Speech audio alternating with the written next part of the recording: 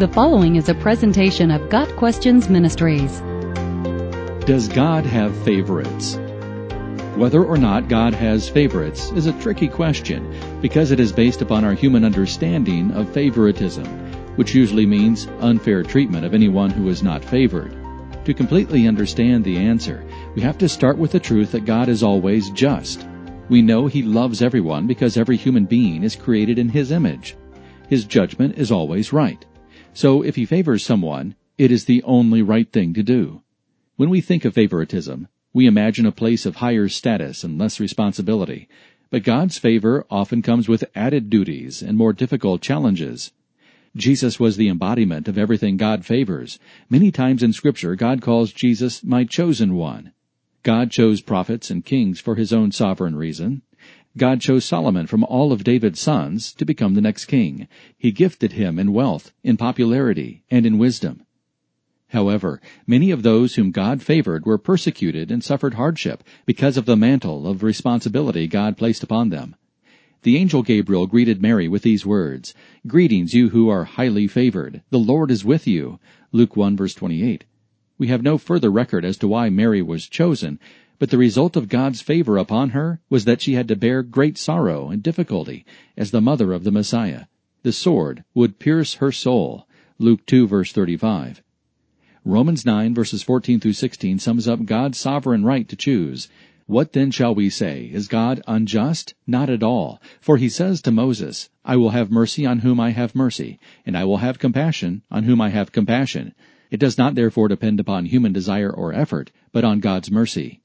So is God's favor arbitrary? Do our choices have any impact on whether we are among His favorites? Isaiah 66, verse 2 says, "These are the ones I look on with favor, those who are humble and contrite in spirit, and who tremble at my word." God wants to show us all His favor, but in His sovereign knowledge, He chooses some for special assignment and blessing.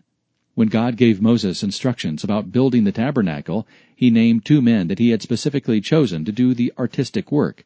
Then the Lord said to Moses, "See, I have chosen Bezalel, son of Uri, and I have filled him with the Spirit of God, with wisdom, with understanding, with knowledge. Moreover, I have appointed Aholiab, son of Ashimach, of the tribe of Dan, to help him." Exodus 31, verses 1 through 4, and verse 6. Sometimes God chooses people because He has gifted them in special ways for special service. As they fulfill the calling He placed on their lives, they find favor with Him. God is not limited in His favor. He does not rank us in order of importance, nor is His favor something we must compete with one another to earn. Every child of God who comes to Him through faith in Jesus Christ has the favor of God. Psalm 5, verse 12 says, "For you bless the righteous, O Lord. You cover him with favor as with a shield." It is not our own righteousness that earns us favor. We are declared righteous through the cleansing of our sins by the blood of Christ. As we grow in faith and seek to please Him, God demonstrates His favor by drawing near to us. James 4, verse 8. He desires to bestow favor on everyone who seeks Him. He grants special gifts to all His children to use in His service. Even the Lord's discipline is a means of showing favor to His children. Hebrews 12, verses 5 and 6 says, "My son, do not make light of the Lord's discipline, and do not lose heart when He rebukes you, because the Lord disciplines the one He loves, and He chastens everyone He accepts as His son." God's favorites are His children, purchased through the blood of His Son. As we honor Jesus, God's favor follows us.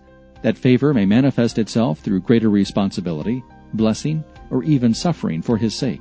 The reward of His favor is His promise that all things work together for the good to those who love God and are called according to His purpose. Romans 8, verse 28. When we are God's favorites, we know He is always with us and will reward us for everything done for Him. Got Questions Ministry seeks to glorify the Lord Jesus Christ by providing biblical answers to today's questions. Online at gotquestions.org.